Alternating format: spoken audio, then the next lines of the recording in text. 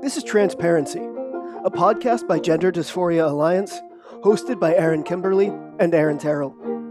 Each week we'll be joined by people who have personal or professional experience with gender dysphoria and physical transition.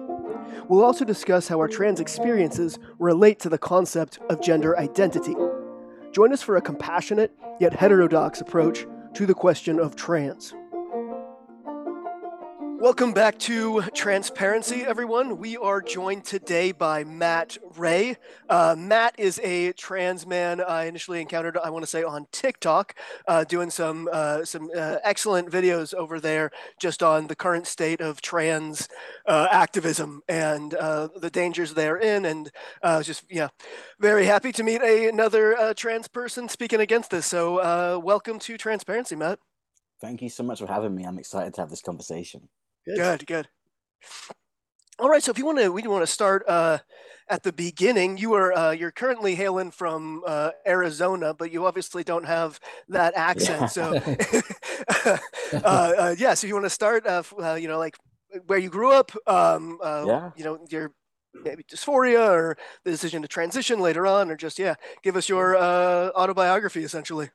All right, so I'm from England. At age 5 was when I first felt like I was in the wrong body. I remember my mum used to take me to clothing stores, and when she'd try and put me in a dress, I'd think, what on earth are you doing? I felt like that was almost like being trans, then being told to wear girls' clothes. And I remember telling my mum, and she kept saying to me, at 5, she kind of laughed it off, and rightly so, because kids at age 5 don't know what they are. They want to be inanimate objects and things. So I understood that, but this became a repetitive thing as I went through my childhood and into my teenage years. And when it got to around my teenage years, by this point, I was really struggling with the gender dysphoria, and like most teenagers, when they're told no about something, I felt like my mum was the coolest person ever, because she was trying to explain to me that I could have been a tomboy, I could have been a lesbian, there could have been all these possible things, rather than jumping straight to the conclusion that I was in the wrong body. And being in that mind state, like I said, being a teenager, I thought that she was being really rotten about that. I thought she was this mean mum. But as I grew up and I started my transition as an adult, I realized I couldn't have had a better mum in that respect, because she was protecting me from making a decision that could have been temporary and could have led to permanent damage to my body that was irreversible. So I ended up in America. Obviously, as you said, I'm in Arizona now. That is because I started speaking out about things to do with the world from 2020, and I met an American called Judith Rose, and we ended up getting married, and I moved here. And that's when I ended up encountering Gays Against Groomers. And it's something I felt so passionately about when I joined it, because this attack on children is so devastating to see. And I was always someone as well who didn't shout that I was trans from the rooftops. People close to me, if I was to date someone, they would know, but I didn't go declaring it. I've never been a labels kind of person, or tried to go into stereotypes and things like that. So when this stuff started happening, I realized that this wasn't about my personal feeling about that anymore. There was something much bigger than me and all of us happening. Children are being confused. They're not being taught the birds and the bees anymore. They're being taught that gender is a social construct, that biology isn't real. And so we're going to end up with a lot of children who are going to turn to very confused adults. And it's really devastating, the drag shows as well and things like that. And so that's how I ended up doing what I'm doing now, because I just care so much for the kids. Yeah, well, thank you for doing it. Your videos have been amazing. Thank you so much. When did Gays Against Groomers start? 2 months ago now. Our founder, Jamie Michelle, started the movement, and it's been making huge waves. It's been incredible. We were recently on Tucker Carlson Tonight. We've had articles. We have been on Newsmax recently as well, and OAN. We've had multiple hit pieces written about us. Twitter banned the word groomer, so did Reddit, for being an anti-LGBTQ slur because of our movement, which is a very dangerous game to play as well, because when you say that groomer is an anti-LGBTQ slur, you're implying that all gays are pedophiles and groomers, and that is simply not true. Yeah, good point. Yeah. What has the reception been? Like, is the organization growing really quickly?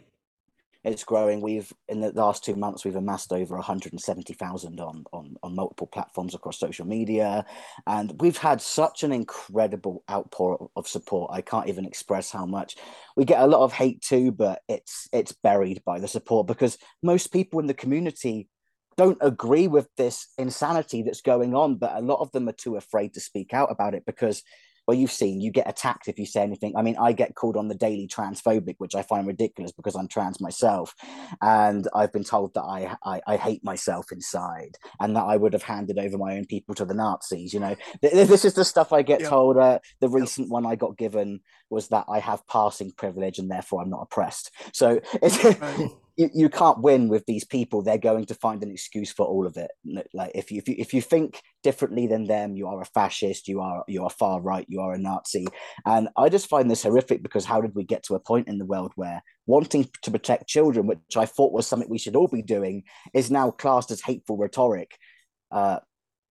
It's scary. It is bizarre, and it's kind of funny that they have kind of inverted the definitions of words like bigot and fascist when Yes. they're controlling speech and whatnot. It's just it's bizarre. It's a minor pet peeve of mine. Bigger issues to to worry about, but yeah. So, what are your thoughts on the situation with the closure of the Tavistock? Let's back up a bit. When did you transition, and what was that process like for you? Okay, so I started living as a male in 2009, but I didn't start anything because I was still a college student then, and I wanted to get my education out the way. So I finally started going to appointments at 24. Then I had obviously the year officially living as a male. And then at 26, I started testosterone and I had my top surgery at 29. I'm 31 now. I actually was a patient at Tavistock. That was where I went through everything. And I'm telling you, shutting it down was a good thing because the change I saw in just those years that I was having appointments there was horrific. My first appointment, it was just me and another slightly older trans woman in the room with me. By the time I was having my appointment just before surgery, that check they do before you have the top surgery, I was in a waiting room full of youths with their parents. So I'm not sure whether they were able to start the actual process there in the UK at that time, but they were going to the clinic for these consultations. That was happening. And it was busy. It was so busy. And now we're getting these reports that it was deemed unsafe because of all the things that were going on there. I've seen reports, not necessarily from Tavistock, but a woman chose to transition later in life. She had 1 2 hour consultation and was given the get-go. This is where we've gotten to, that they're not checking if people really have gender dysphoria anymore. They're taking gender stereotypes and saying that is the reason why you have to change your whole identity. Girls can't like cars anymore, boys can't like dolls. If they do, oh, you should go and have a sex change because you're trapped in the wrong body. And that's terrifying, and we're going to lead to so much. Look at all the detransitioners coming out right now. Think how much that is going to accelerate with all this authorization being given for these child transitions. Oh yeah, Yeah, yeah, yeah. yeah. We're gonna see a tsunami here very soon. Is my yeah, my thought on it. But so when you were first, you said that was 2009 when you first went to the Tavistock, or was that when you like kind of socially transitioned? Socially, I Okay, went to Tavistock the first time at age 24. And it was, honestly, I breezed right through it. It was really okay, easy even then, but because of how I felt the way I had my whole life, I didn't see it as an issue until I'm realizing, like, right. oh dear, that is because not everyone's me. Not, like, my situation was also slightly different because my mum was told all through her pregnancy she was having a boy when she had me. And when they finally took my blood work before putting me on testosterone, because they have to check obviously you can handle the hormones and things like that, it came out that I had 10 times more testosterone in my body than a Mhm. female should have had anyway. And so I had to have checks done of my private parts because they said that I was intersex because of that. And so for me, transitioning saved my life. But for all these others who are transitioning because they think it will do the same, a lot of them are finding out the hard way, and it's actually making things worse on them. They're trying to escape this depression and they're becoming more depressed because it's not rainbows and butterflies like it's being painted out. Like, Mhm. you know, it's not an easy journey. There's a lot of it mental part of it, and the physical. You know, they didn't tell me when I started testosterone either that I'd get mood swings and that I'd feel angry a lot, because before I started it, I was that female who, if I got upset about something, I'd normally go more towards the tears and the anger. Started testosterone and it was like the Incredible Hulk. It was, and it's hard to grasp that in yourself too, because my friends would say, Matt, why are you acting like this? And I'd be embarrassed because I'd be like, what is this doing to me? They never tell you these kind of things. They tell you might get a bit of acne. They tell you that you might have a higher sex drive, but they don't tell you that you can become a bit of a loose cannon. I don't know if it was the same for you guys, but for me, I found it. Yeah, it definitely changed how I have to process my feelings. Because I mean, I was never really a big crier before, but since testosterone, I very rarely have tears. If I have tears, that's more for sentimental kind of reasons, like, oh, such a cute puppy, and then, but Yeah. but for like things like frustration or sadness, it changed, right? So we have to kind of relearn how to manage our emotions. Yeah, I do think testosterone just narrows the emotional range quite a bit into just like Yeah. frustration or anger, and like, so I find that, yeah, my it's closer to irritability, I guess. It's like little things just frustrate me that they wouldn't have frustrated me before. I've always been pretty like emotionally like reserved, I guess. I've never been like an emotionally expressive person, but and that's basically stayed the same. But yeah, when I do experience like real anger, I feel it physically, like you're saying. Like the Hulk feeling is like I have to physically, like, I'm not violent, I'm not going to lash out on anybody, Yeah. but like it's like a physical force you feel that I definitely didn't have that before. But no, that was not brought up to me. My endocrinologist kind of joked about having testosterone poisoning, which I think that's what he meant, was like what we know is like toxic masculinity or something. I don't know, but that's, he basically made a joke about testosterone poisoning, and that was it. That was the extent of the emotional education. It is a very powerful hormone. It really is. And obviously, when you start testosterone, you essentially go through puberty all over again, because the changes, the FTM way, are very strong. You know, the facial hair, your face changes, your jawline goes more masculine. You know, I remember before I started testosterone, and if I used to get called misgendered in public or whatever, I'd be so confused, because in your mind you think you're already there. Do you know what I mean? And then when I look back at pictures now, I'm like, no wonder.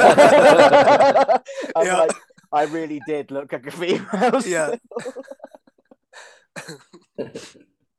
Yeah, and these are all things that would be good to kind of handle, in the therapist appointments and whatnot. I didn't I transitioned as an adult in the U.S., didn't require any therapy, but for like Aaron, you've talked about this before too. Is like in Canada, you had to have those quite a bit of counseling and therapy beforehand, and to a lesser degree, it sounds like you did when you were at the Tavistock. But that doesn't come up, right? The kind of social reality of transition and being regarded, because you don't realize how kind of gendered people treat one another until you're on the other side of it, and it's like, oh wow, there's actually a big difference here.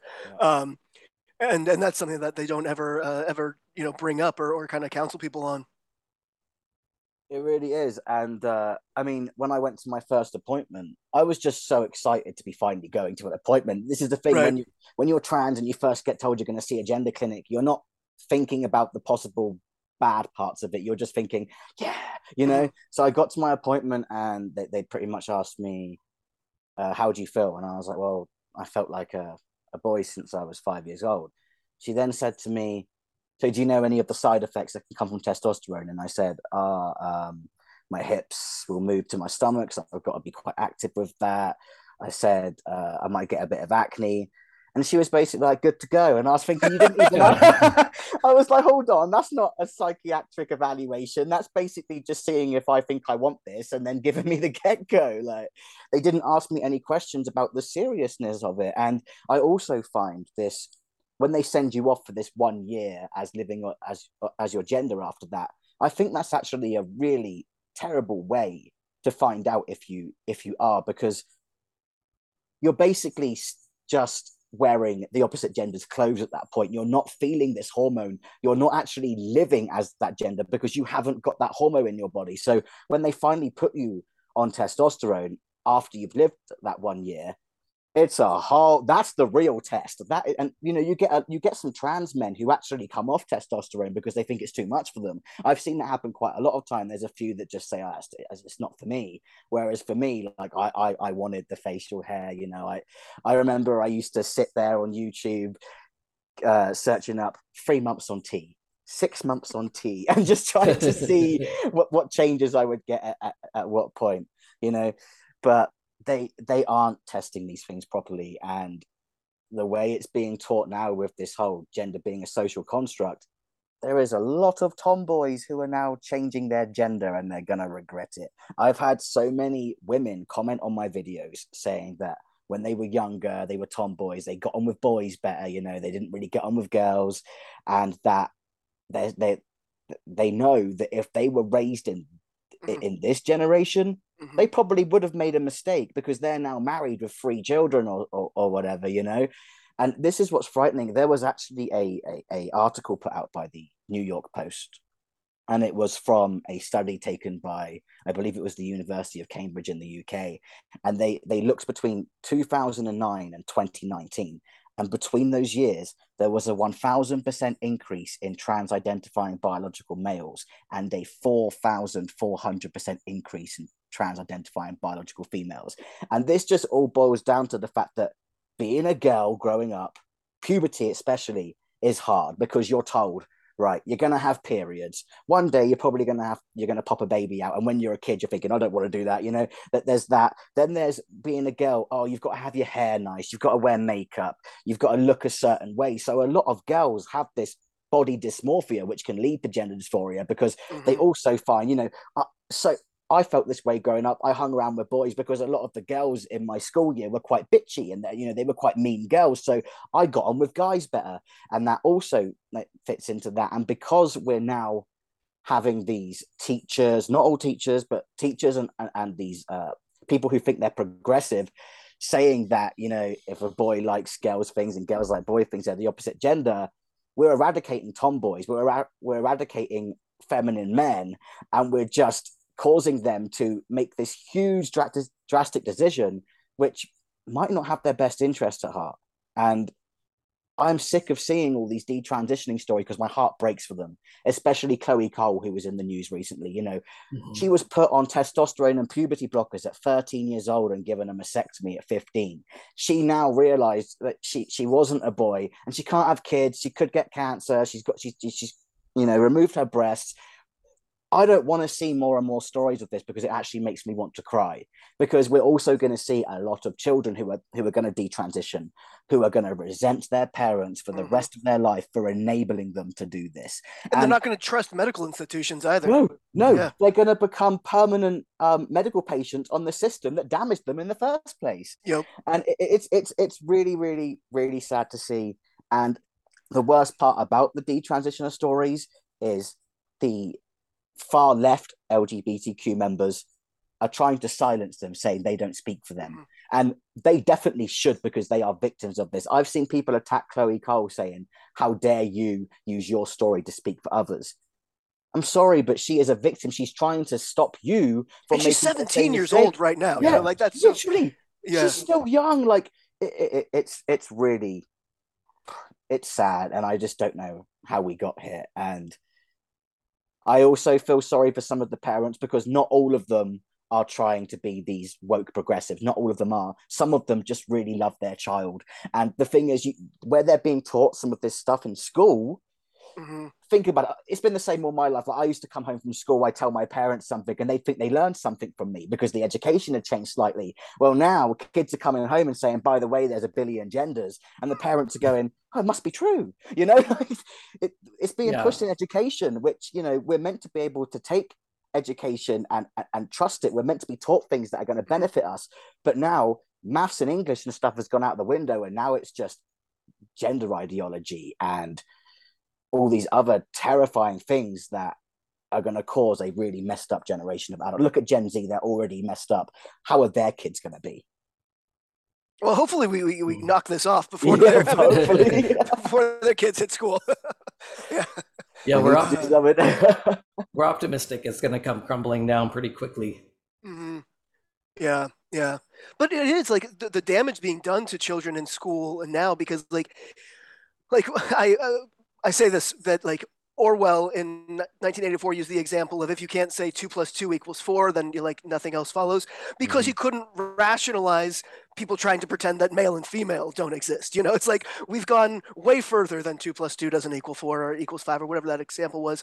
We're saying that males and females don't exist. Like the basis of human biology and the basis of mammalian reproduction is a construct, and so kids are being taught this very like the most fundamental aspect of life is it doesn't exist. It's not reality. It's like, so what do you build on from there? It's like that's just so destabilizing and so damaging to teach to. Yeah, we're talking about like 6-year-olds. Like it's but yeah, like what we're teaching these kids is like how do you come back from that? When your earliest education is basically deconstructing reality.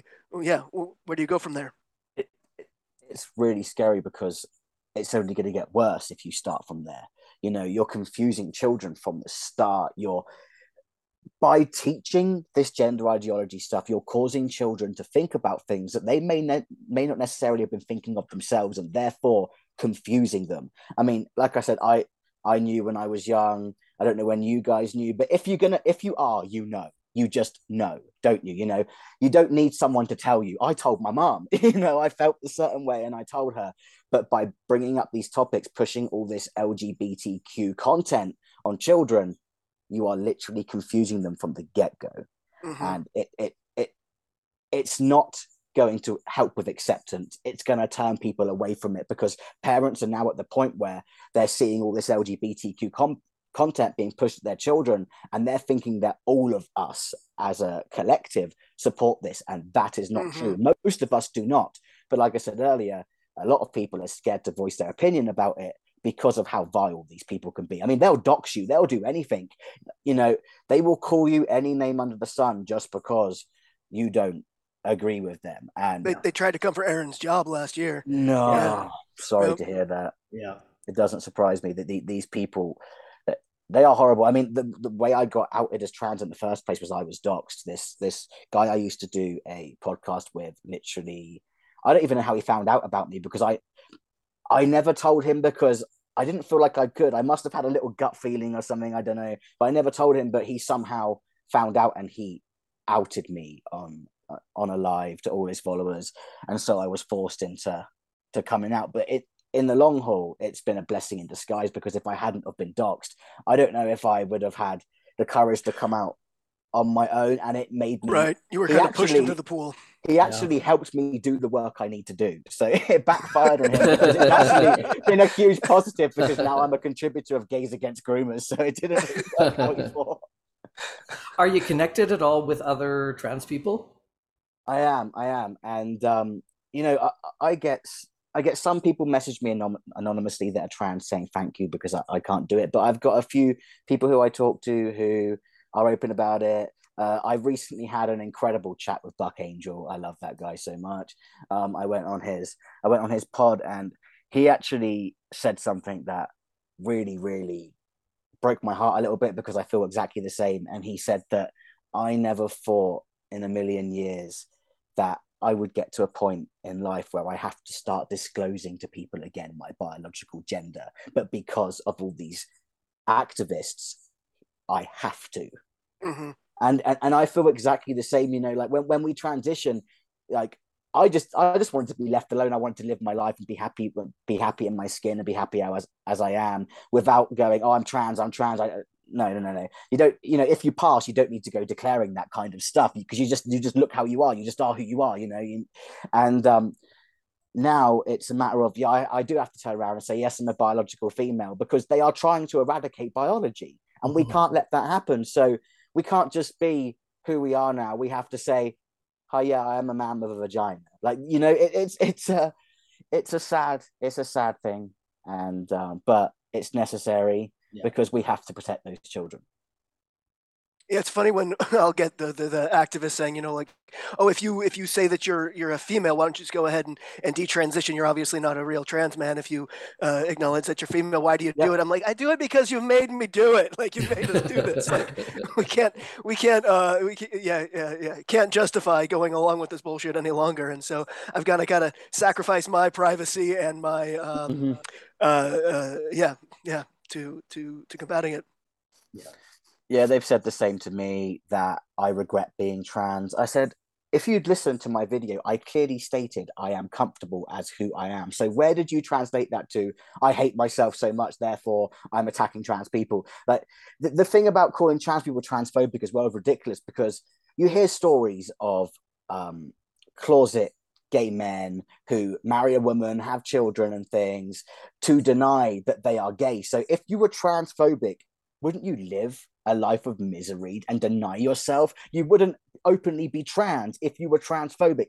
It is the most ridiculous thing, but they're changing the meaning of every single word these days. Mhm. You know, the definition of transphobic would mean that we would look in the mirror and scream. Like that's what that's what it literally means. So I don't know how we got here where people are saying words and not realizing how absolutely insane they sound. Like, it comes out of their mouth and they actually think they're doing something. It's Yeah, quite concerning.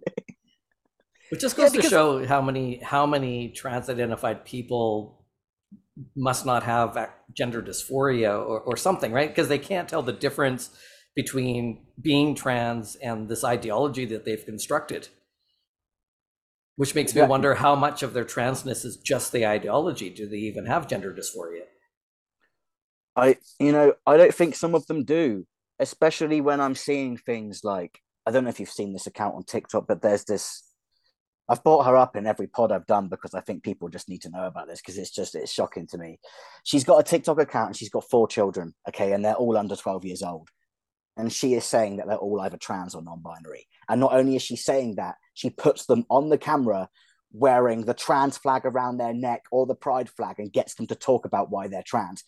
That 4 children, 4 siblings cannot all be trans or non-binary. That is where it becomes a trend.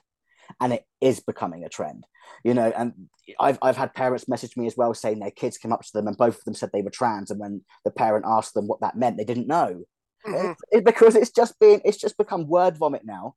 It doesn't mean anything anymore, and it's Mhm. really sad for people like us who have felt this way our whole lives, because it it almost makes our situation seem like it's not real as well, because these right. people are just throwing these pronouns out of a hat. And the list of them, I can't believe it. If you go on TikTok and you go on the pronoun list, it's things like XYM and stuff. What does that even mean? I don't. They're like Yeah, random letters that have no meaning, and it's really sad. I do like the sound of cake gender, though. I mean, I do Cage really gender. I do really enjoy my sweets, so maybe I am I cake love gender. Yeah, yeah. Yeah, but it's entirely a religion. So it's like changing your pronouns or picking like niche pronouns, the neo pronouns or whatever, or just saying you're non-binary, saying you're trans. It just means that you ascribe to this new worldview, this political religious movement that's going on right now, and actual gender dysphoria, actual transsexuality or whatever we used to call it. It doesn't. It's like an inconvenience to the actual movement, is what it seems like now. Yeah, it really is, because you know it seems, like I said earlier, the more you pass, the less your voice is heard. And I'm so confused by that, because when I transitioned, the whole goal I thought we all had was to live Yeah. in the opposite, live in that body and feel comfortable. So why? Because I have a beard and I pass as a male, am I not allowed to speak on behalf of the community because I have passing privilege? That I honestly believe it. All the stuff they say is nonsense. They just want to find an excuse to take away your voice. They Yeah. will use anything they can, Hmm. and they're really trying to eradicate women. I mean, there was this thing in the news I saw about, I think he's non-binary. His name's Grant on TikTok. He wanted to join a sorority, and rightly so. He got turned down because he is not a female and he's not even trans. But they're having this big uproar about it, and I'm thinking, I know I'm not from America, but I've always known that fraternities are for men and sororities are for women. So who does he even think he is to think he has a say? Because he would have taken an actual female's place in that sorority. I don't think they would have been very happy about that. And also, do these? He said he wants to take part in sisterhood. Um, do these sisters really want a man in their dorm with them? You know, that there's privacy in things, and I just think this stuff is just. How did we get to a point where people are thinking they have an argument in these situations? Well, and it's also like when we think about say males in the women's prison, it's like what male wouldn't want to be moved from the men's prison to the women's prison, even not just for nefarious reasons, but because it's a lot safer, you know. Exactly. But then with the sorority thing, it's like what college dude wouldn't want to be in the sorority? Well, other than the gay ones, you know, like obviously, like if you can take advantage of this ridiculous ideology, then Yeah. you know who's not going to. Like the guy here in Canada, one province over, he's not trans, he's not transitioning, but he realized that he can get a cheaper car insurance rate if he is legally female. So he self ID'd as female, got his ID changed, and now has the His benefit insurance of rate dropped. Yeah. It's excellent. I think more people really should keep doing this stuff. Just keep taking advantage of the system and show how ridiculous the system is. Yeah, they need to, but at the same time, like the stuff that's being taken seriously, like all of this stuff with sports as well, is I know for a fact that being a trans man that I wouldn't be able to compete in men's sports because even though I'm on testosterone, I still don't have the right body mass and things as a biological male. And I also know that I couldn't still compete in women's sports because that testosterone would give me an advantage. So the fact we're letting people like Leah Thomas, you know, I think I saw that she, in the men's swimming, 500th, absolutely right. Terrible score. And then one of the best in the world as a female. You know what right. I mean? Like, because she's 2 feet taller than all the other competitors. How can people not see what is going on here? How can they literally defend this madness? Because it is like they even admitted that they did Photoshop on Leah Thomas's pictures because she wasn't even trying to present herself as a female there. She just had long hair. They're not even making an effort anymore, you know? And that the thing that really got me as well was that ad for Crayola. This is mainly a company that's mainly protected towards children. Children love crayons and stuff like that, you know. And they've got this person on there who they're saying is a trans man. Did you see it? That was not a trans man. It was basically like Kim Kardashian with a beard. That was not a trans man. Like, how can you call yourself a trans man when you've got this long hair and you're wearing women's clothes like this? You know, I find that insulting to trans men. You know, because we actually have gone through all of this stuff to pass as our gender, and then we've got people making a mockery of us, and then using those people as the propped up on the pedestal for the community. Right, and that's where you get the accusations of having like passing privilege and whatnot, is because that's what they're thinking of as a trans person, is somebody who, like I described it to somebody that I met who was in 2017 when I kind of got wind of the whole the transition to be trans thing, and I was explaining it's like for me it was like I crossed a bridge. The intention was to cross this bridge, and for you is like to just stand in the middle of the bridge. It's like and anybody on either side is apparently immoral. Essentially, is the worldview. Is like if you don't look trans, then you're doing trans wrong. Yeah, it literally looks like that now. It's absolute insanity, and I'm finding a lot of these. There's a huge rise in people who are angry towards mainly trans people, and it's because the trans activists are the absolute worst out of all of them that is taking place right now. And that's really sad for people like us as well to see, because it's like, we're not like that. We're not all like that. And those ones are being propped on pedestals, and they're the ones who are getting their voices out and pushing all this stuff. And honestly, I truly believe the trans people who are supportive of this gender reassignment in children, they are the ones still holding on to that victim mentality of what they felt when they were younger. They haven't matured since then and realized why it was a bad idea back then. They're just thinking, well, I wanted to transition when I was 12, so other people should be able to. No, this is much bigger than your feelings. Facts don't count when it comes to feelings. Your feelings don't matter. This is about what is right and wrong, and mutilating children is wrong. And I don't know how people aren't all coming to agreement on that, because surely it's common sense. I felt one of the things that would have been that would have been helpful in my transition is a lot more, because I definitely wanted to do the transsexual thing. I was definitely wanting to be a man and live my life as a man, which you're right. I mean, now they call it passing privilege, and that somehow that's a wrong goal, that we're supposed to all kind of wear trans as a badge, and you know, where am I going with this? It's a virtue so I felt like I could have used a lot more support, because you are going through another puberty. You're relearning some social cues and social skills. I would have appreciated a lot more support to do that successfully, so that you had a safe, stable, knowledgeable person to ask those questions. It's like, hey, I'm experiencing this situation, or I don't know how to approach women in bars because I didn't go through a puberty along with male peers to kind of learn how to do those kinds of things. So I feel like the activists are trying to get people, I feel like their solution to that is to get people to transition young enough that they go through those developmental milestones with their peers. But that's not the only way to achieve that. And transitioning people younger has caused a lot of problems and is potentially hurting thousands of kids.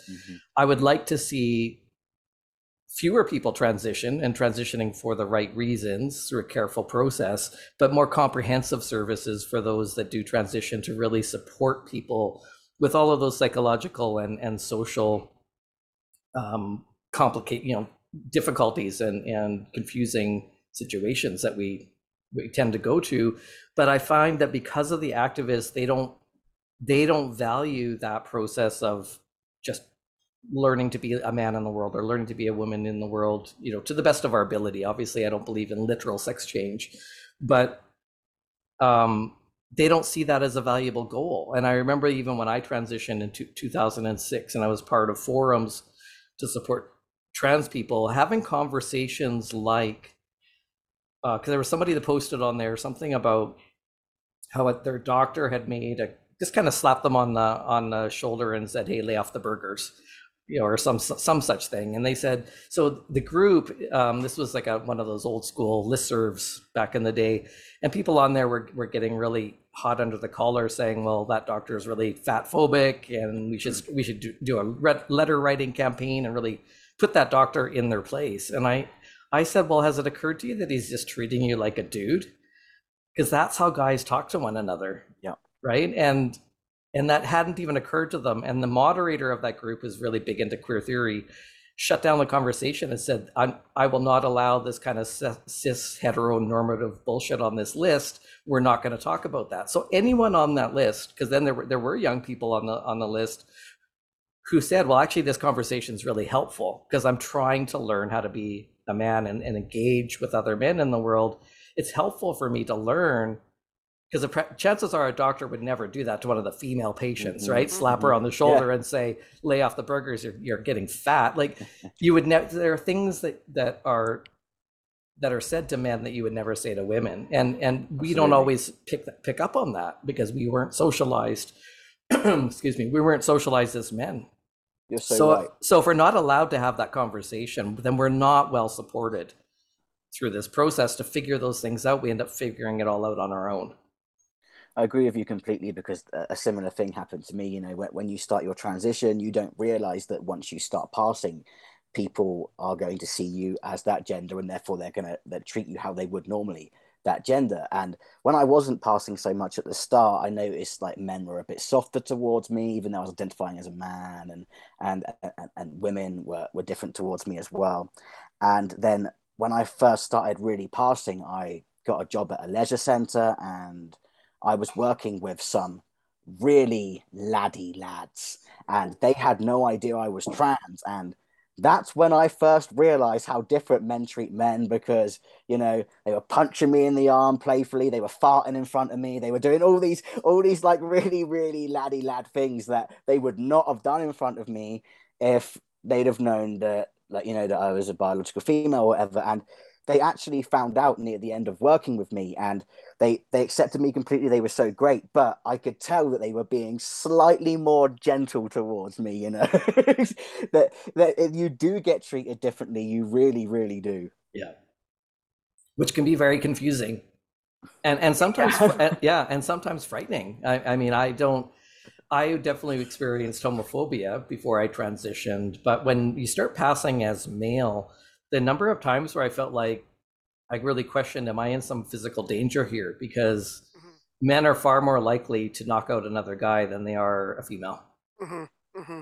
That's one thing I have struggled with all the feminists on is they're basically saying how men just abuse women all the time, and it's like men abuse each other much more than they abuse women, and yeah, there is a fear like that. On one hand, when you transition and you're passing as male, there's less of a fear of like sexual assault or things like that, but there's much greater concern of just getting mugged or getting randomly getting into a fight. You look at somebody wrong, it's like this is not something that women have to worry about, and Yep. suddenly you got to worry about like yeah, how close you are to somebody. Yeah. It's like it's very different. Yeah.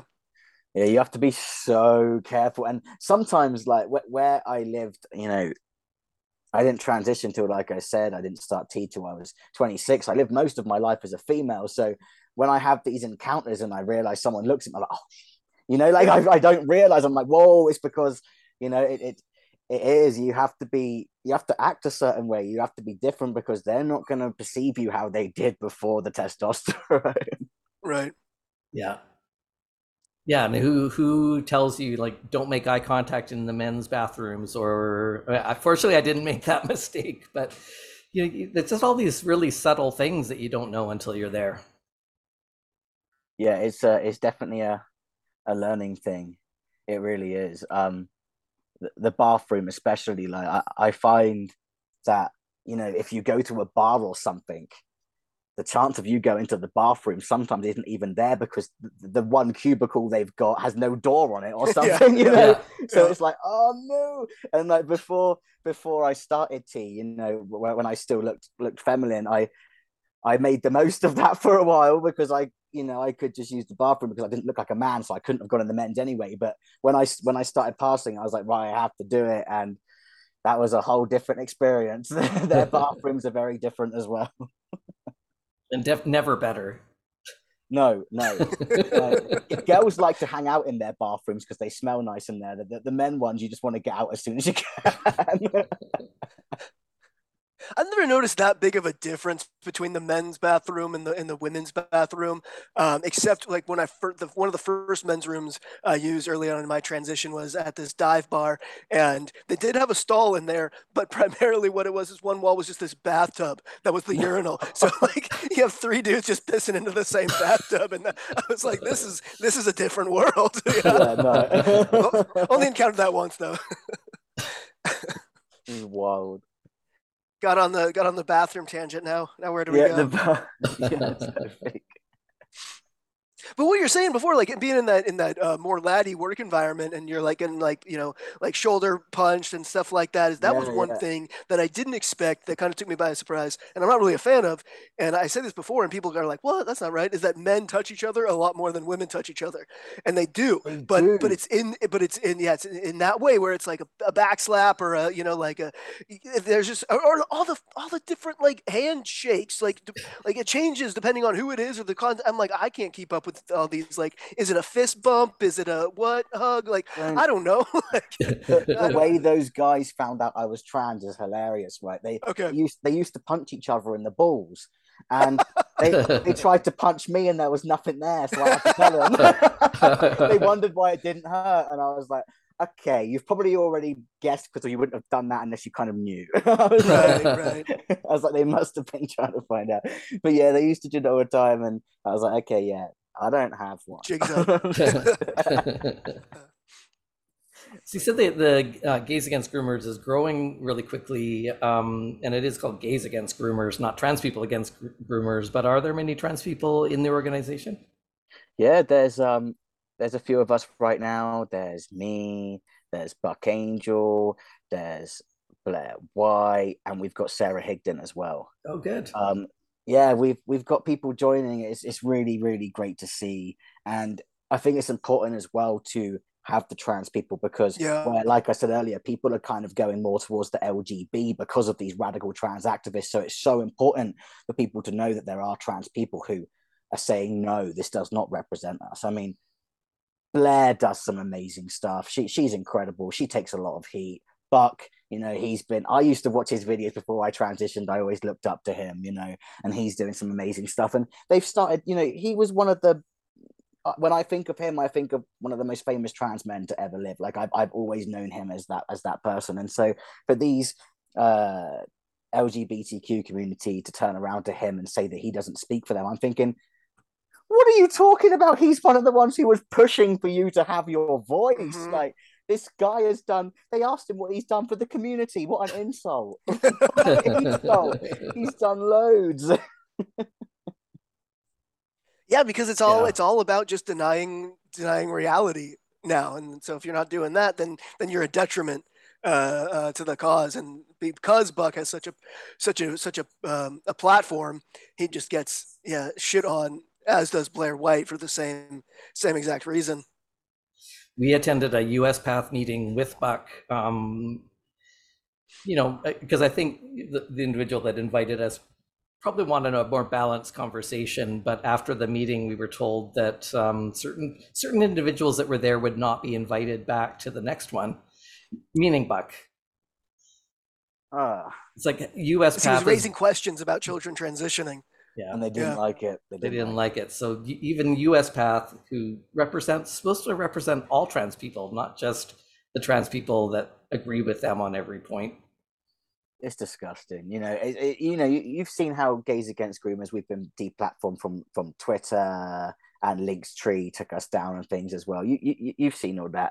Like it just goes to show that these people don't care about the LGBTQ community at all. They really don't. What they care about is the members who are pushing their agenda.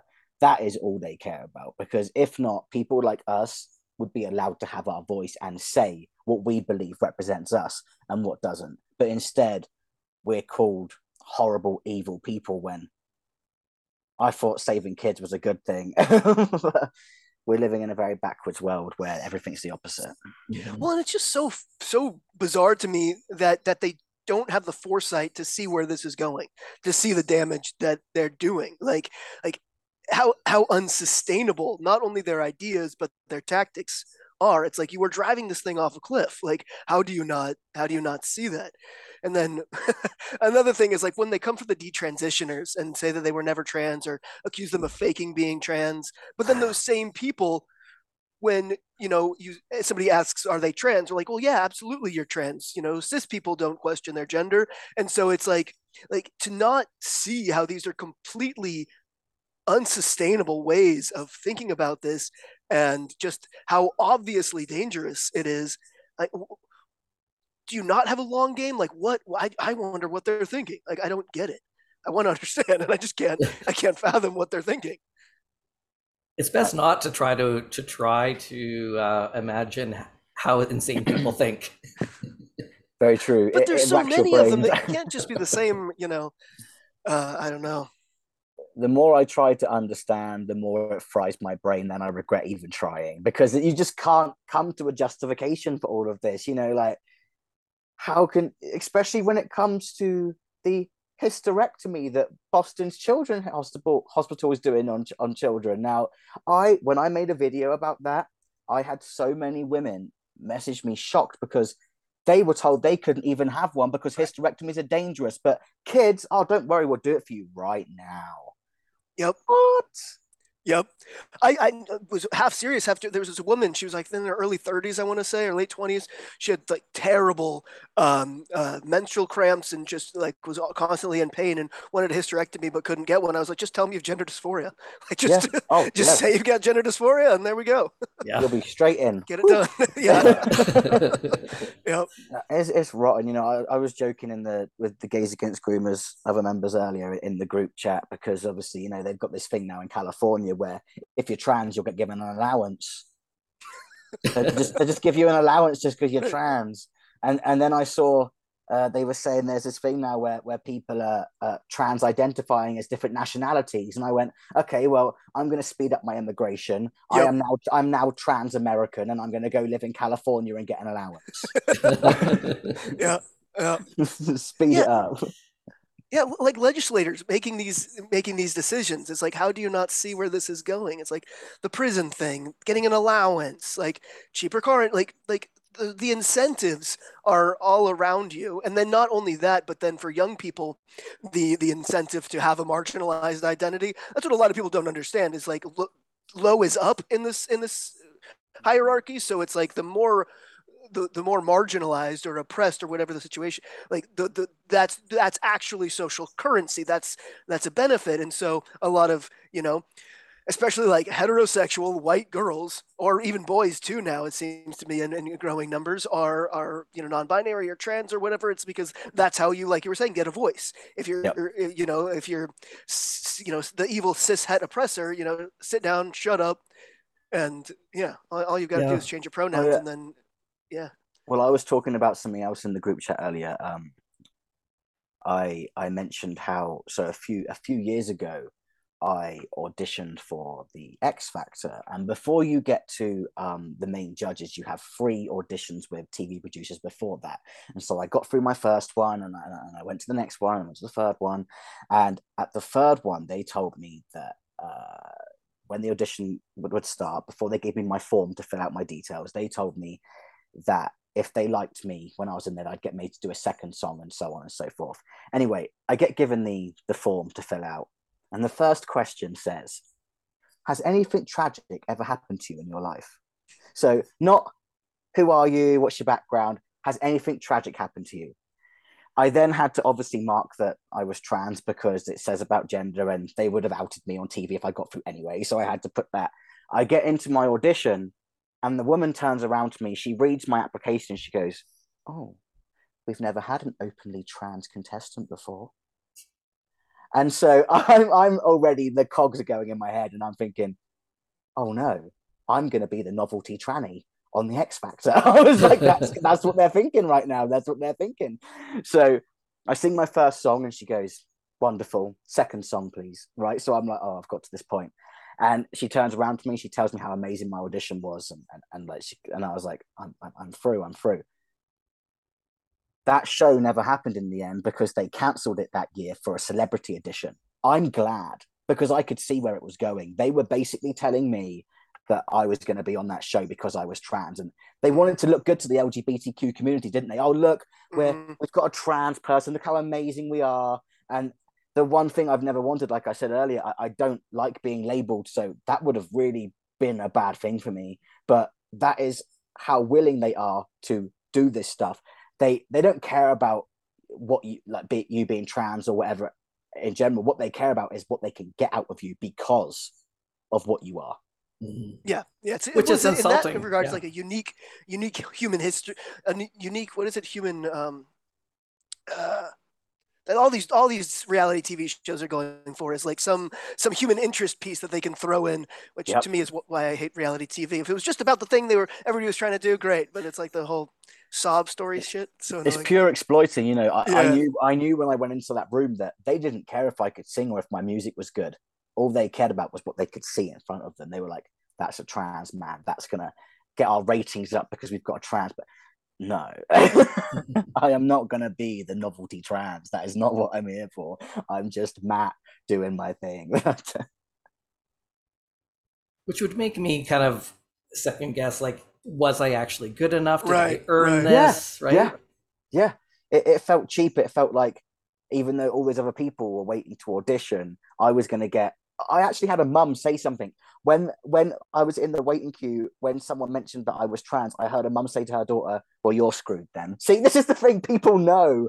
They know how it is. And I was like, that made me feel worse. I was like, "You're so right." Like, I'm not being thought of as my music right now. When I go in that room, they're just going to go, LGBTQ.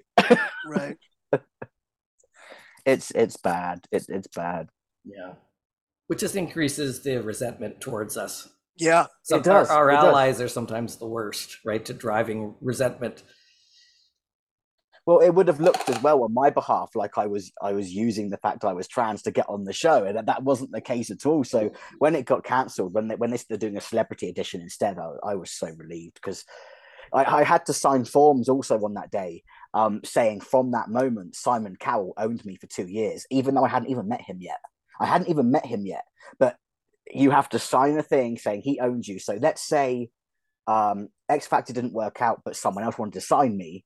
He could have then said no as well. So they really have control over you so quick. That was on the first audition I had to sign that.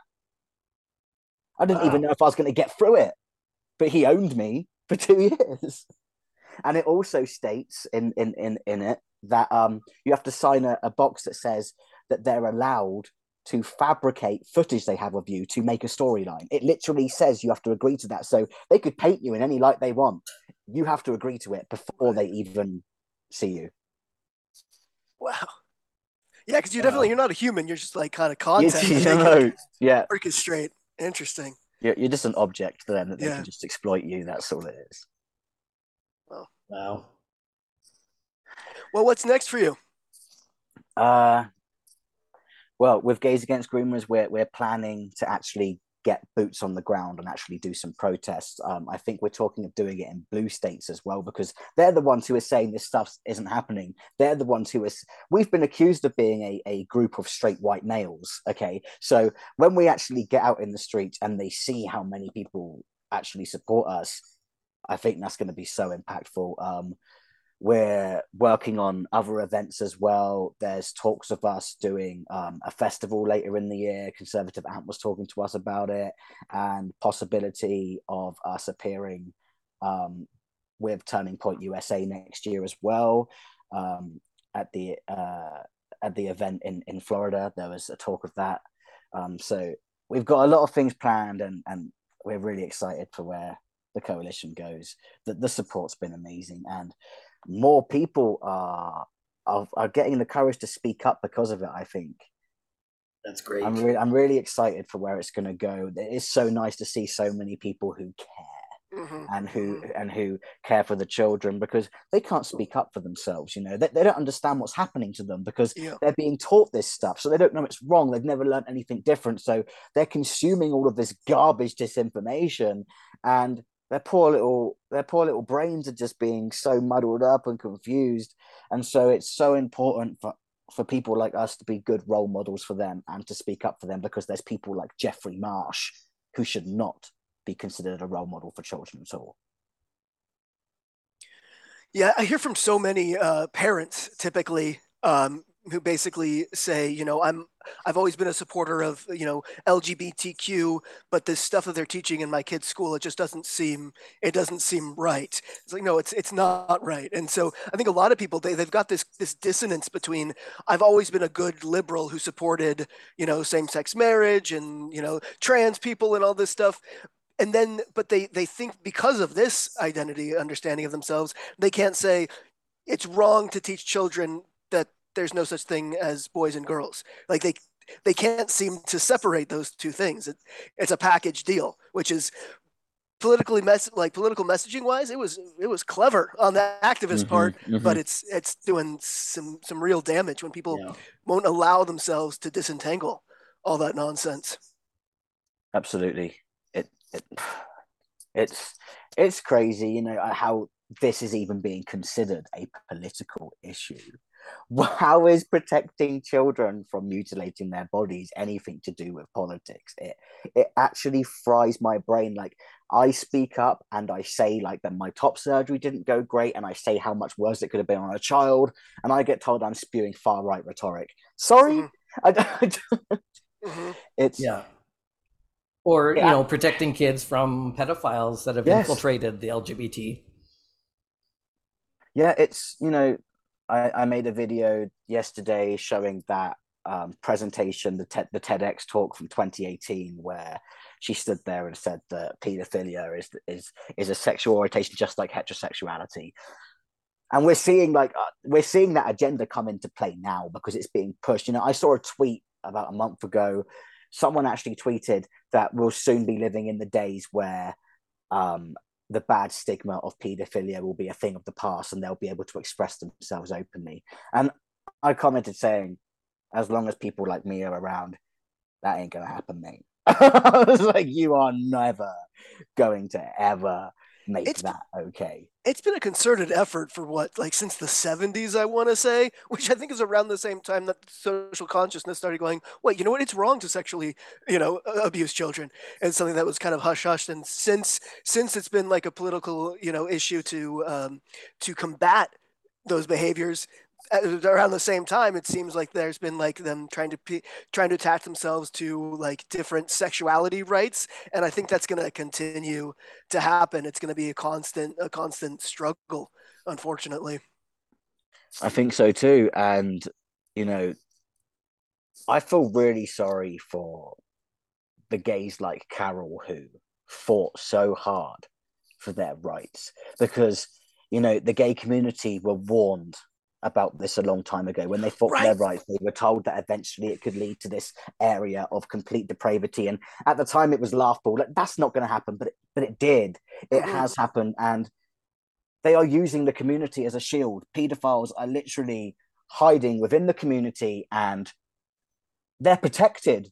They are a protected group. Look, the fact that we got removed from Twitter for hateful rhetoric when there is actual child porn on Twitter that gets to stay up shows exactly that these like corporations are pro grooming and pro pedophile, and it's just really, really devastating because children are innocent and they need protecting more than ever right now, because this conditioning is coming in all different ways.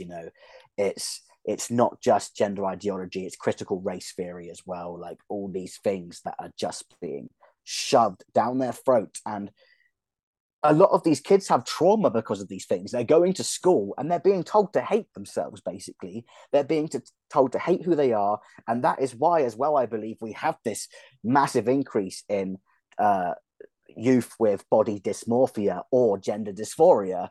And it's because of our society as well. Look at magazines. A celebrity's got a crinkle on their elbow or something, and they point it out as being ugly. So these youth are growing up in this kind of society, and they're so insecure about everything, and they all just want to escape from who they are. They're not being told that they're perfect how they are. They're not being told that growing up can be tough, but it's going to be okay. You just got to ride it out. They're just having extremes shoved down their throat, and it needs to stop, and we will not stop fighting until it does. Yeah, it's a really, really tough time to be a kid. Like, not even just what's going on in schools, but in social media and the inundation of porn, like all like that, so easily accessible, and it's so violent and just awful. And that's another reason why I think so many girls are thinking they want to be men, because they don't want to be a sex object, which is what the kind of porn it's not even just the industry, it's just kind of like the pornification of society, really. It seems that in an ironic way, with like all the the strides of Me Too and feminism in general, it's like the it's an oddly misogynistic period we're living through as well, where you can understand why a lot of girls want to escape being girls, and not even then, it's not even that they want to be men. It's like they just want to escape being girls. And I think obviously, in the past we've been, there's been much more misogyny, and it was probably even much less desirable to be a girl, but they didn't have the option to opt out. It's like now the option is just dangled right in front of you, and a lot of them are taking it. Definitely. I mean, when I first started transitioning, it was really kind of unheard of when it came to the female to male way round. There was a lot more male to females. When I came out, people would go, oh, I've never met a female to male before. And now it's just rapidly increasing.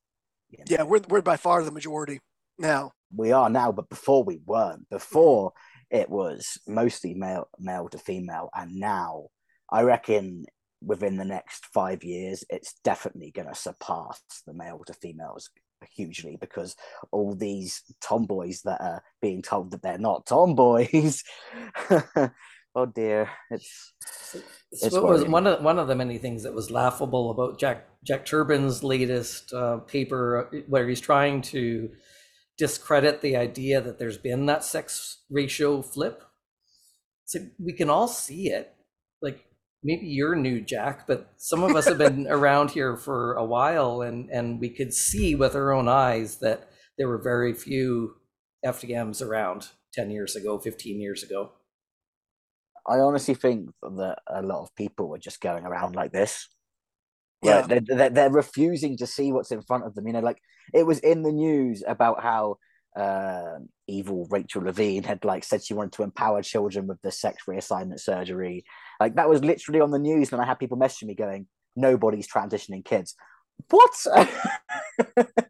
What do you mean? Like there's literal pictures of it. You know, you send a picture. No, no. And then when it came to Chloe Cole, they were like, "Oh, well, she went private." What difference does that make? You know, the whole going private thing is worse, because I went through the NHS when I had my transition, and my cousin also came out as a trans man, but went private, expedition, straight onto T. Oh, if you've got the money, they won't even care about your psychology. They'll just go, ka-ching, sure, have some hormones. Literally, he was put straight. What I had to wait a year and a half for, he was on in after one appointment, couple of months. It's like a fast track service if you've got the money, you know. Yeah, that's like in the U.S. All our healthcare is for profit, and so I think that's another reason why people don't want to closely examine what's going on here, because it's a cash cow. So they don't care about you; they care about the paycheck they're going to get later. I had similar situations in the UK as a teenager when it came to my mental health. Like, I was going through a lot. I was living with a secret. Like, I hadn't come out, so I felt like I was in the wrong body and stuff. So I was upset, and I literally went to my doctor and I said, "Hey, I'm feeling a little bit depressed, like, and I don't know how I can make myself feel better." And I wasn't given any like wellness tips or anything. I was sent to a mental health place, and after my first appointment there, I was told I had schizophrenia. I was thinking, hold on, this was a bit extreme. But I went away with it, and I told my mom and stuff, and I was like, okay. So anyway, things got a bit better, and then I got depressed again. I went to the doctor, got sent to the same place. You have bipolar. I was like, wait a minute, you told me I had schizophrenia, and now you're telling me I've got bipolar when I'm literally just I'm just going through some stuff. I'm feeling down. You're an adolescent, right? Yeah. So then, I think again, go away. And then a couple of years later, the same things happen. I'm a bit down. I go again. You've got borderline personality disorder. I was like, I'm collecting mental illnesses at this point. Like, I've got a whole set. Like, I can trade these. Like, like you can put them all in your Twitter bio now. Yeah, literally. They were they were diagnosing me, like, giving me Pokemon cards, just flashing them out. Like, it was really, really bad. And as soon as I started dealing with my transition, because like I said, it did save my life. In my case, it did. As soon as I started testosterone, never had depression again since. Like, I was just a troubled kid who just needed to be comfortable in my own skin. That was all I had to be. But no, schizophrenia, bipolar, borderline. This is the thing when it comes to mental health as well, where it's not a physical thing. These people can just pull anything out of the bag and give you that title because they're paid to give you that title. And I remember being prescribed at one point antidepressants and antipsychotics for a mental illness I didn't even have. And I was even more depressed on them because they made me feel brain dead. I literally, my friends would be around me and I couldn't even function. I was just like literally numb to everything. And that made me worse. So, I've had friends since then be like, oh, I need some antidepressant. No, you don't. No, you don't. Like, they don't make you better. They don't. Like, not in my case, it didn't anyway. They made me so much more depressed. It literally is just a cash grab, all of it. Yeah, I think there's different, like, there's different kinds of antidepressants, and I think for some people they do work. For other people, they just make it worse. I took one like at the start of COVID, I want to say. I was kind of getting a bit depressed, and it just made me feel completely like out of sorts. It didn't relieve the kind of, which was Yeah. it's certain times in your life, certain environmental things are going on, and it's completely normal to feel, really kind of chronically down. But like you kind of change things in your life that can make it better. I mean, this is not mental health advice. Sorry, anybody, but I just meant like for a lot of people who are having like situational depression rather than chronic depression, it's like it's environmental things. If it's a situation that inspired that caused this, you can change the situation and it'll likely relieve the symptoms.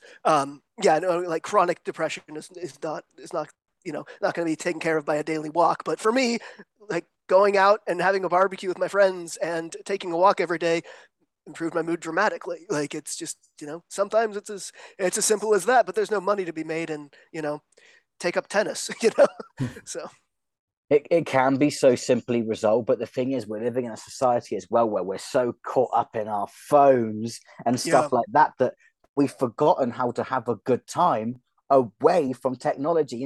I remember being a kid and hanging out with my friends after school on the field, and we'd have our bikes and stuff. You don't see kids do that really anymore. No. Like I see the youth of today hanging out with their friends, but they don't even talk to each other. They just sit on their phone next to each other, and that is so sad to see as well, because people don't know how to socialize anymore. That everyone is so reliant on technology that no one thinks to go out for a walk and get some fresh air or the things that people used to do to pass the time. Instead, you know what, if the internet does go down one day, I dread to think how people are going to act, because they are so dependent on the internet. Yeah. It's like when our youngest, he's really into video games. So he'll be in his room by himself for like days at a time. And we'll say, go hang out with your friends. And he's like, I am. They're all playing the game with me, because it's all connected to the internet. So they can just play internet and chat with each other while they play, and they don't even have to leave their bedroom. But it's not the same thing. In the moment it kind of feels like you're being like this. It's like, feels like you're hanging out and having a conversation with friends, but in reality you're physically you're alone, right? And I think I'm obviously going to be doing things later, but I mean, like, this is an example. It's like it feels social, but in our actual base psychology, it's not fulfilling the same the same social need that we have. But it feels like we're basically, when we're like engaging with social media, text, it feels like you're socializing, but as far as that actual human need to socialize, it's not being fulfilled. And so we're making it much worse for ourselves, because we think we're solving like a loneliness need, but we're not. And so I think a lot of people are basically trying to solve the problem, but making the problem worse. I think social media kind of does that for us, because it's like a proxy of socialization, but further actually isolates people. Yeah, we're unknowingly in a mental prison. That's why it's called a cell phone. That's why it's called it, because you're literally in a mental prison. But you don't realize, because it looks so great. There's so much you can do. Oh, I can watch videos on this. Oh, I can browse my favorite social media. I can do all this stuff. But really, it's just nothing's it's just you doing all these things. But there has been benefits. It is great that people like us are able to come together and talk, like people that you wouldn't normally meet, and you can get your voices out. It is great for that, but it's definitely been used for the wrong reasons, and it's taking a dark turn. It's going beyond that now. It's literally become an obsession with people. Like it's taking up everyone's time. Like a lot of people just don't talk anymore or do family things anymore, because they'd rather sit on their phone and scroll through TikTok. And the expectations for an immediate response, like when phones were something that hung on your wall, and you had a a little box beside it that recorded messages if you weren't available. People didn't expect you to call back, or necessarily to answer it right away, and they didn't expect you to call back right away. But now, man, you take 10 minutes to respond to a text. People are mad. Oh yeah. I could tell you read it, because it says it read it. They assume you're ghosting them, but it's because most people have their phone in their hand 24/7, so they think they're being ignored. But it's like, no, some people just actually do have a life, and they actually like to get out. I'm in a conversation with somebody, and it would be rude to stop that conversation to answer my phone. Yeah, like for us, it's easy to say because we grew up. I mean, Matt, you're a bit younger than me, but it sounds like you didn't have a very online childhood. Whereas most kids now, it's like they're Yeah. a lot of their adolescence occurs entirely online, and that's something that none of us had to deal with. And I think that's going to have a, and we're mentally impacted by this stuff as adults, but like kids, it's just so much worse. And I think a lot of adults, again, when we talk about the trans thing, they don't understand what's going on online for these kids, and that their lives essentially revolve around their online identity labels, and then they're trying to manifest that medically in the real world, and the doctors treating it just don't understand that that's what's going on. And so there's a big disconnect from how teenagers live and then how the adults who treat the results of that online life understand it. Yeah, and we need to fix that pretty quickly. Yeah, definitely. It's really getting out of control. And the other thing as well, with how powerful this social media has become, it's harder for parents to keep track of the content their kids are Yeah. consuming. And a lot of this ideology is being pushed on apps like TikTok. I mean, some of the videos I've seen on there, when you end up on the wrong side of TikTok every now and then, and it's a horror movie, isn't it? You want to get away from it as quick as possible, Yeah. I've seen some scary stuff, and some of the worst is these teachers who are brazenly making these videos about how they're indoctrinating people's kids, and they're so proud of it. I saw this one video. This teacher said that her words were, "One of my students felt safe enough to disclose his pronouns to me." So she then said that after that happened, she then spoke to the whole class about it. Now, when you do that, you're taking this kid and you're making that kid special because they've disclosed this stuff.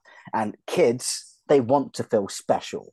They when you're in school and like one of the other kids gets picked for something, like it kind of sucks. When you're not picked for a team, it sucks.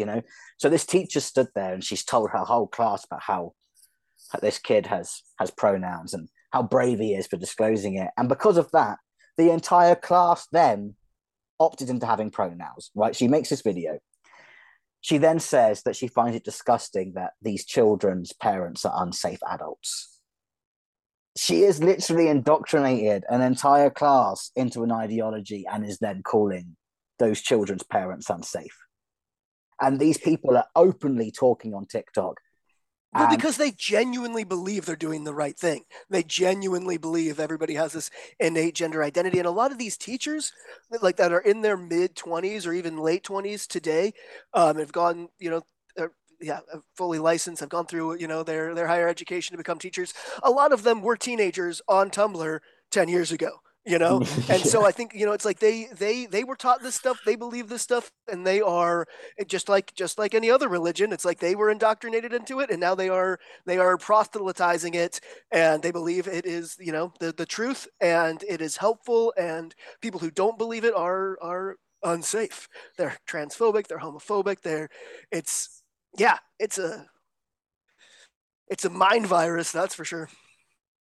It is, and it's just crazy to think how people don't take a second to step back and think about what they're actually doing with it. Like how they can weigh these things up and actually think it's a good thing it really reflects how mentally ill we are as a society, because there is so much mental illness in our society, and people just want to ignore that and act like it doesn't, it's not there, but it is, and it reflects with these situations. Mm-hmm. All these people who are saying these really absurd things that we've got to a point now where you can look at a post by the Babylon Bee and you'll actually believe it, because satire doesn't exist anymore. Like the most satire headline is legit now.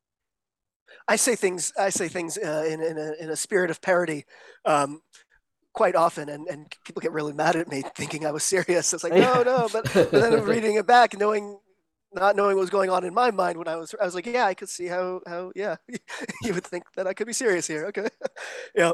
Yeah, that's where we are, where jokes don't sound like jokes anymore. Yeah. It all, me and my wife used to do, well, we do this video series called brainwashed news network where we say how the news sounds when you're awake to the corruption of the world, and it's got to the point now where it's hard to make the jokes because they sound real. Yeah. they Yeah. sound like the real thing now. You can't even tell it's a parody anymore. You know? Well, I mean, I am curious. So I lived in Manchester for a couple of years after growing up here, and I found that your guys' media in the UK is so much more reasonable than ours. So what was it like? It may be less reason. I lived there in 2007, 2008, but like so that was a different time entirely. But what was it like going from the media that they have? I think our media is just fucking outrageous compared to media in the rest of the world. I don't know. Did you find that where you're like, oh, these Americans are nuts? No, because honestly, since 2020, the UK went worse. Oh, okay. Like everyone in the UK is pretty brainwashed in every way. But A you lot guys of have Turf Island. It's funny. Well, we were actually just talking to Sinead and kind of had a different take on that. Is that you guys are kind of, but yeah, obviously different people have different perspectives and experiences of it. So I'm sorry. Go on. no.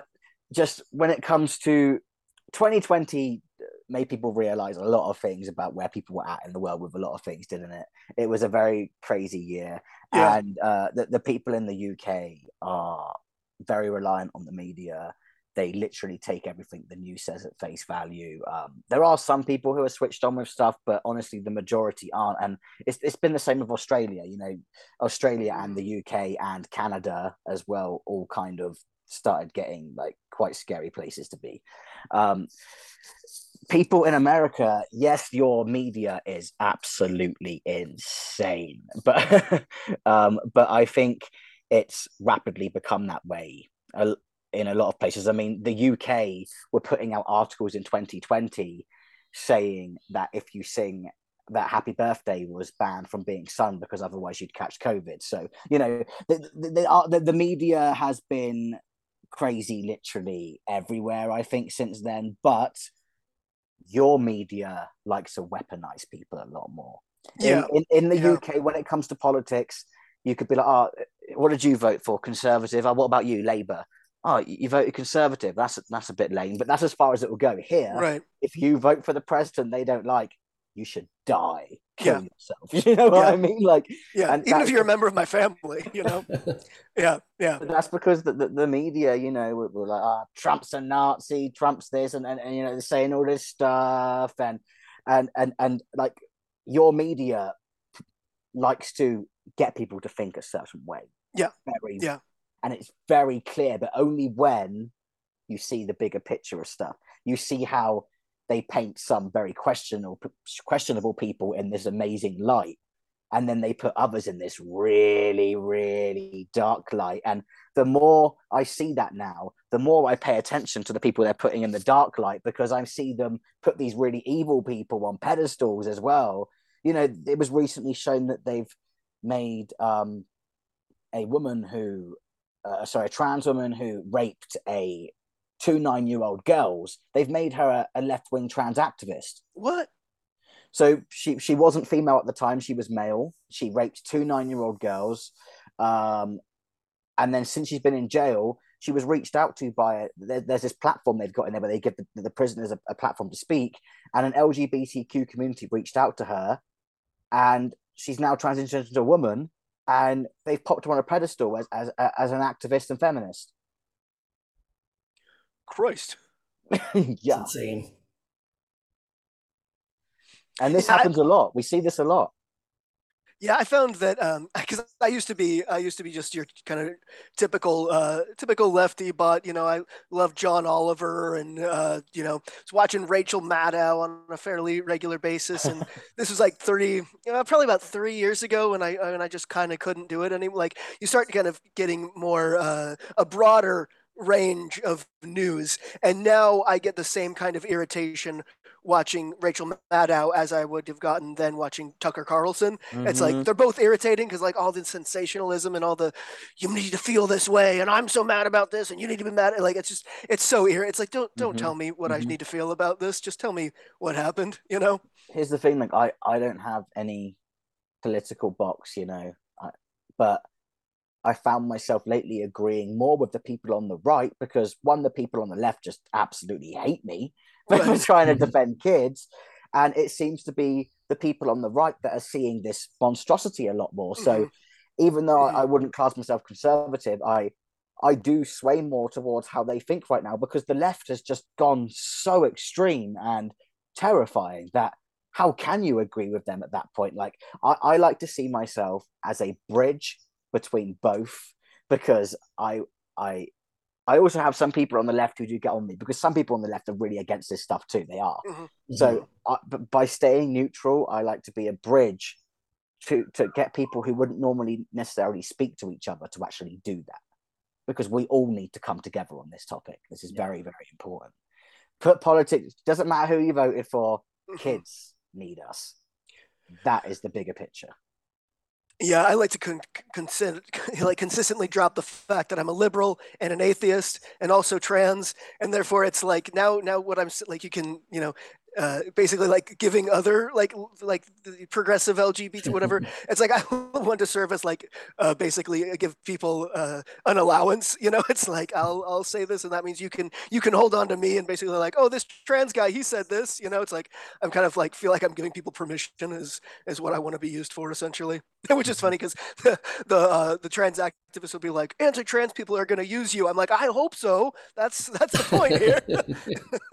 It is really frustrating that politics has become such a big issue to do with this topic as well, because I'll go in like places around America and you'll be able to tell that like the people in those places are liberal or conservative, but when you talk about these people about anything other than politics, you can have such great chats with these people and get on like a house on fire, but if you were to drop to them like a certain thing, they would turn it on you in an instant. And it's just such a shame that we've got to that point where the politics has become so strong, and it is like the make or break whether you like somebody or not, because there's some really cool people out there, and this thing is stopping them from communicating. It's like these tribes have completely dehumanized people. The tribe is so much more important than the individuals, it seems. Yeah, it has. It's like, again, what we were saying earlier, what you are has replaced who you are. It's all about boxes, what boxes you tick. It's not about the person inside. It's basically taking people away from their humanity. Right.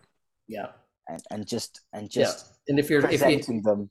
If you happen to be trans and conservative, it's almost like the trans part that now doesn't matter anymore. Oh, it's like the conservative. Nope, you can't be trans and conservative. So now you're a self-hating trans or something, right? They have to have some rationale for it.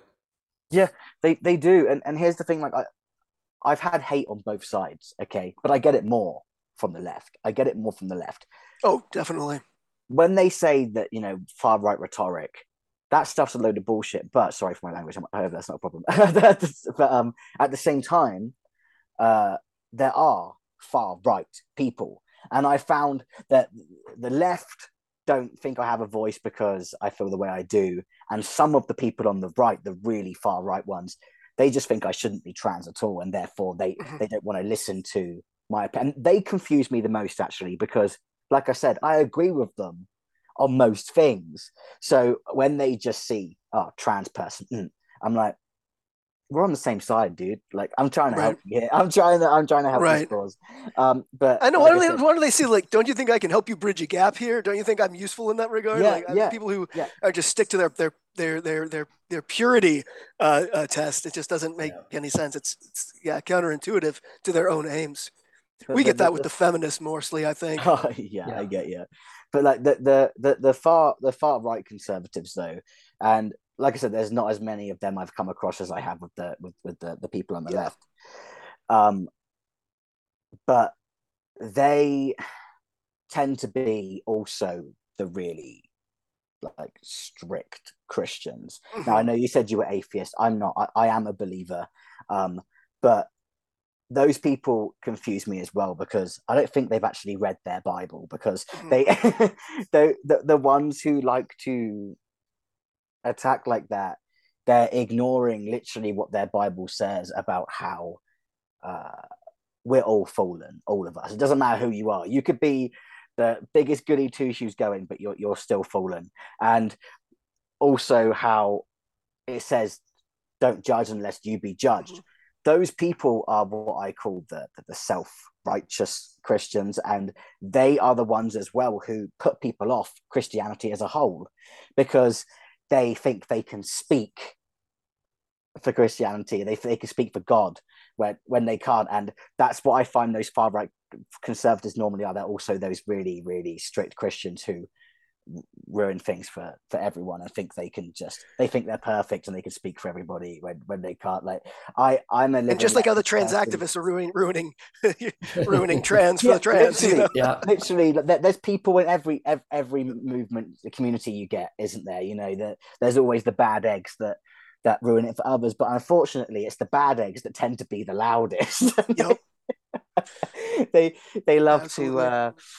to scream the loudest, especially when it comes to these really radical LGBT people. They are poisoning. They are eroding the community from Mhm. the inside Yeah. out. Yeah. It's really, really sad to see, because there's people like us who are like, "Hey, we're not all crazy," and we get silenced, whereas those people get put in the spotlight. Yeah. Well, thank you so much for being here, Matt. This has been great. I've loved it. I'd love to come on again one day if you'll have me. Absolutely. Yeah. Yeah. Yeah. Definitely want to Great keep in chatting touch to with you. you. Yeah. I'm following you. I think I'm following you. You yet? So just are you following me? And I'll what's your username? I'll follow you now quickly. So mine, what is my username? It's Aaron Aaron. underscore GDEC. Thank you. You're like, I don't know, I just log in. There it is. I gotcha. Yeah. So he's Sweet. the Awesome. founder of Gender Dysphoria Alliance. Brilliant. Yeah. Yeah. Yeah, Well, thanks so much. Thank you. I've had a great time. It's great to talk to other trans people too, because I'm only just starting to obviously have a community where we're all talking about this, because I didn't know really any trans men. I'm going to be honest with you. I was just on my own, apart from one guy who I've become friends with. He lives in Colorado, and I haven't actually met up with him in person yet. I haven't been in contact with anyone who's a trans man as well since I started transitioning, really. So Okay, it's wow. nice to finally speak to people like me. Yeah. that are also reasonable, connected to reality. Yeah. And, Yeah. Yeah, because there was this one guy who lived in England near me, but he was one of the people I didn't want to associate with, because you've got the LGBTQ people who ignore they even have a personality, and all they are is their sexual orientation or the fact they're trans. And he was just, every post was, I'm trans, Mm-hmm. and I was like, I don't want to be friends with you, like, Right. because you're not showing me who you are as a person, you're just showing me what you are. And I don't like people like that. They're the people who I think are quite fake, because they just want to be like this. Look at me, I don't like that. Yeah. I think it's because they feel like they don't have anything else to offer, and then it's like, or anything interesting about them, and then so they latch onto the trans thing, and then it's like, okay, now this is all I'll talk about because this gives me some sort of interesting point, some credibility, and I think they think that they're just like maybe not worth, like, yeah, yeah. I get you. Yeah. Or they have autism, and that's their narrow True. focus of the month. That could be as well. Yeah, there's a lot of that. That's true. I'm on the spectrum. I'm autistic as well, and they've literally said that there has been a big overlap with autism and gender dysphoria as well. I think documented it's like 40% of trans people who seek transition services are on the spectrum, and I recently found out that the autism I think it's autism.org or whatever. They have a whole section on gender dysphoria. It's like a known thing. Yeah. And I also wonder, okay, so we're talking about this recently, Aaron, is like there's probably a biological basis to a lot of gender dysphoria, in the probably the same biological basis for like homosexuality, especially in females, right? And like, okay, so like you were saying that you had 10 times the normal female 10 times the normal testosterone for a female. I don't know what my numbers were, but I knew that I was given only half the regular dose of testosterone because I was in the male range on just that half dose, but I don't know what my actual numbers were. Mm-hmm. But I'm wondering, and then there's also what the understanding of autism as being like hyper masculine. It's like hyper masculinization of the brain, and I am wondering if we're going to find out that those two things are associated. Whatever's going on in the brain that causes autism could be, and it could be an excessive exposure to testosterone. So I'm wondering if those two things will ultimately be linked. Is high testosterone causing both gender dysphoria and the autism might be down the road. I don't have a diagnosis, but when I hear the experiences and the perspectives of people who have Asperger's or high functioning autism, essentially, I'm like, yep, I do that, feel that, So I think it'll be interesting to see that shake out. Definitely. Yeah. All right, Matt, let's get back to your day. All right. Have a great day, guys. That's what I'm saying. Take care of yourself, Matt. Take care. This has been great. Take care. Awesome. Bye-bye. Bye-bye. Thanks for joining us for this episode of the Transparency Podcast. If you enjoy our content, please help out our algorithm by hitting like or subscribe. If you'd like to make a donation, follow the link to our PayPal account. On behalf of the Gender Dysphoria Alliance, thanks for your support.